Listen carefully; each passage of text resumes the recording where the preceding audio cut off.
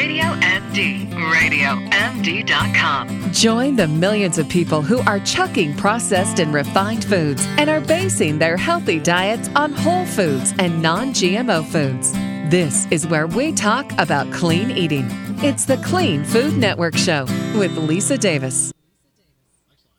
Many years ago, a friend of mine told me about the GAPS diet, and she talked about lots of broth and very simple foods. And at the time, even though I thought I was eating super healthy, I was like, I don't need that. Well, then I ended up with leaky gut syndrome and adrenal fatigue and a bunch of other things. And I'm like, wait, what was that diet again?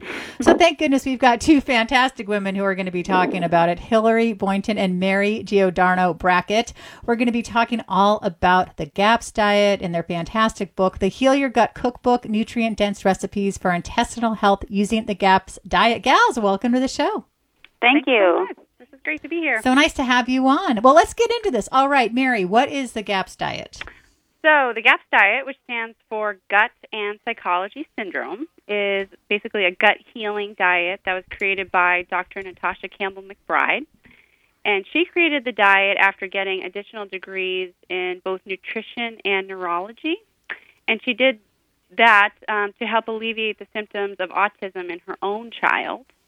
And GAPS is actually based on the specific carbohydrate diet, which was created by a woman named Sydney Haas, but was made popular by Elaine Gottschall and her book, Breaking the Vicious Cycle. And basically what the GAPS diet is it's set into 6 introductory stages. So it's kind of like an elimination diet where we're putting in things that are very, very easy to digest in a specific stage, and it allows you the time and space to figure out, is this food good for me? Is this food not good for me? And really begin to heal your gut very slowly. So you begin with stage 1, which has homemade meat stocks, cooked vegetables, probiotic liquids. It's lots and lots of soups on this stage.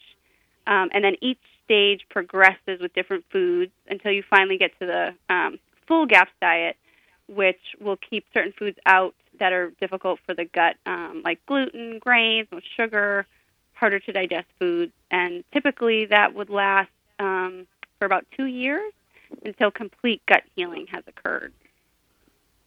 Now, it was interesting to read in the book about your own journeys with this. Hillary, I know that you wrote about doing the fat-free thing for so long. Gosh, wasn't that such a mistake? I mean, all those Oh, my God. years. It makes me cringe.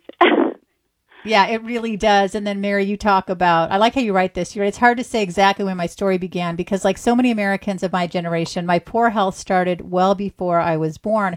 And I think that's the case for so many of us. So I think part of the reason I was ambivalent is I was like, soup? I don't want to just eat soup. But it's funny because I've been drinking a big mug of chicken broth every morning now. I've been doing the bone broth. And I'm like, oh my gosh, this is so good.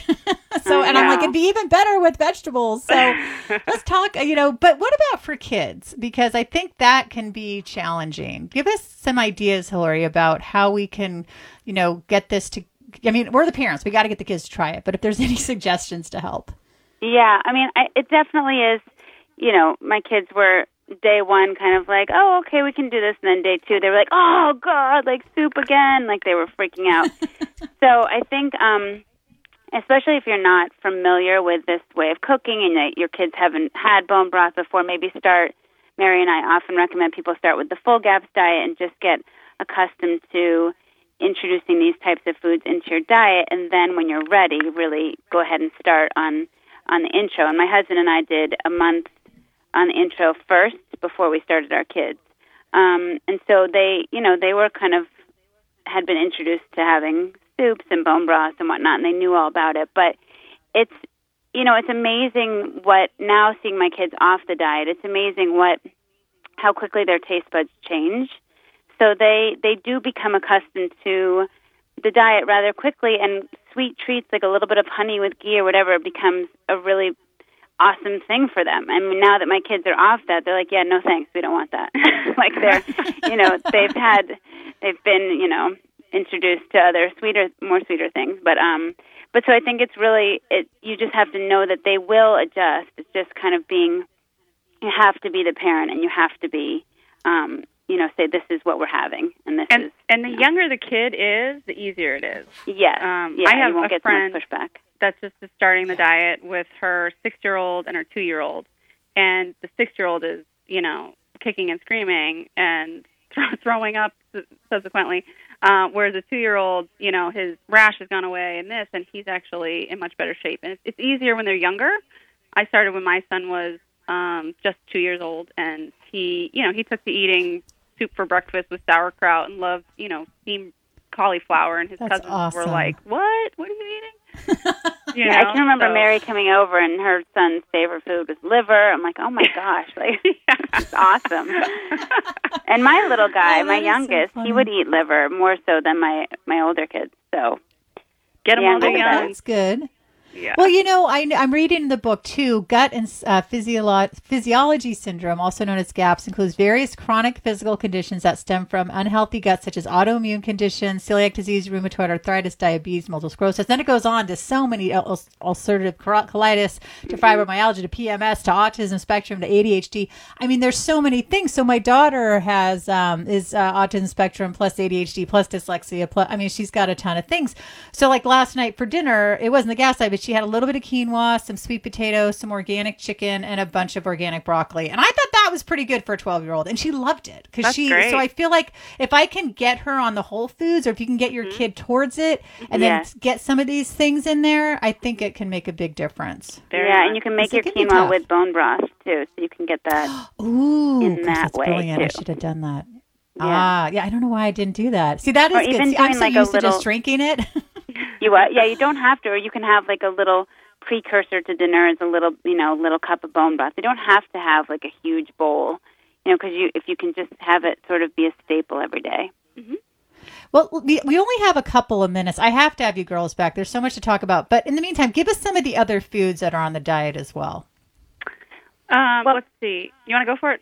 Yeah, you can pretty much eat. It's much like a paleo diet in many ways, where you can you're having grass-fed beef and pastured meats and pastured eggs and lots of vegetables. And once you get to the full GAPS, it's really the intro stage where it's just more restricted, and you're, like Mary said, you're adding slowly, so you see what you can and cannot have. But once you get to full GAPS, it's really just cutting out the white flour, the white sugar, and you're not having too many. You're not having any refined foods. It's just a really healthy, great way to eat in general. We kind of stick to the principles of GAPS now, years later. I was going to ask if it's like paleo, because that's how I've been eating for a long time. And I kind of go back and forth on the sugar. I don't eat that much, but I do eat a little bit of dark chocolate every day. I did get some stevia and xylitol and erythritol. I've tried every type of chocolate, and I'm like, no, you know what? For just a little bit of sugar, I got to have the real thing. But it's like 75% or higher. So I think, for me that works. But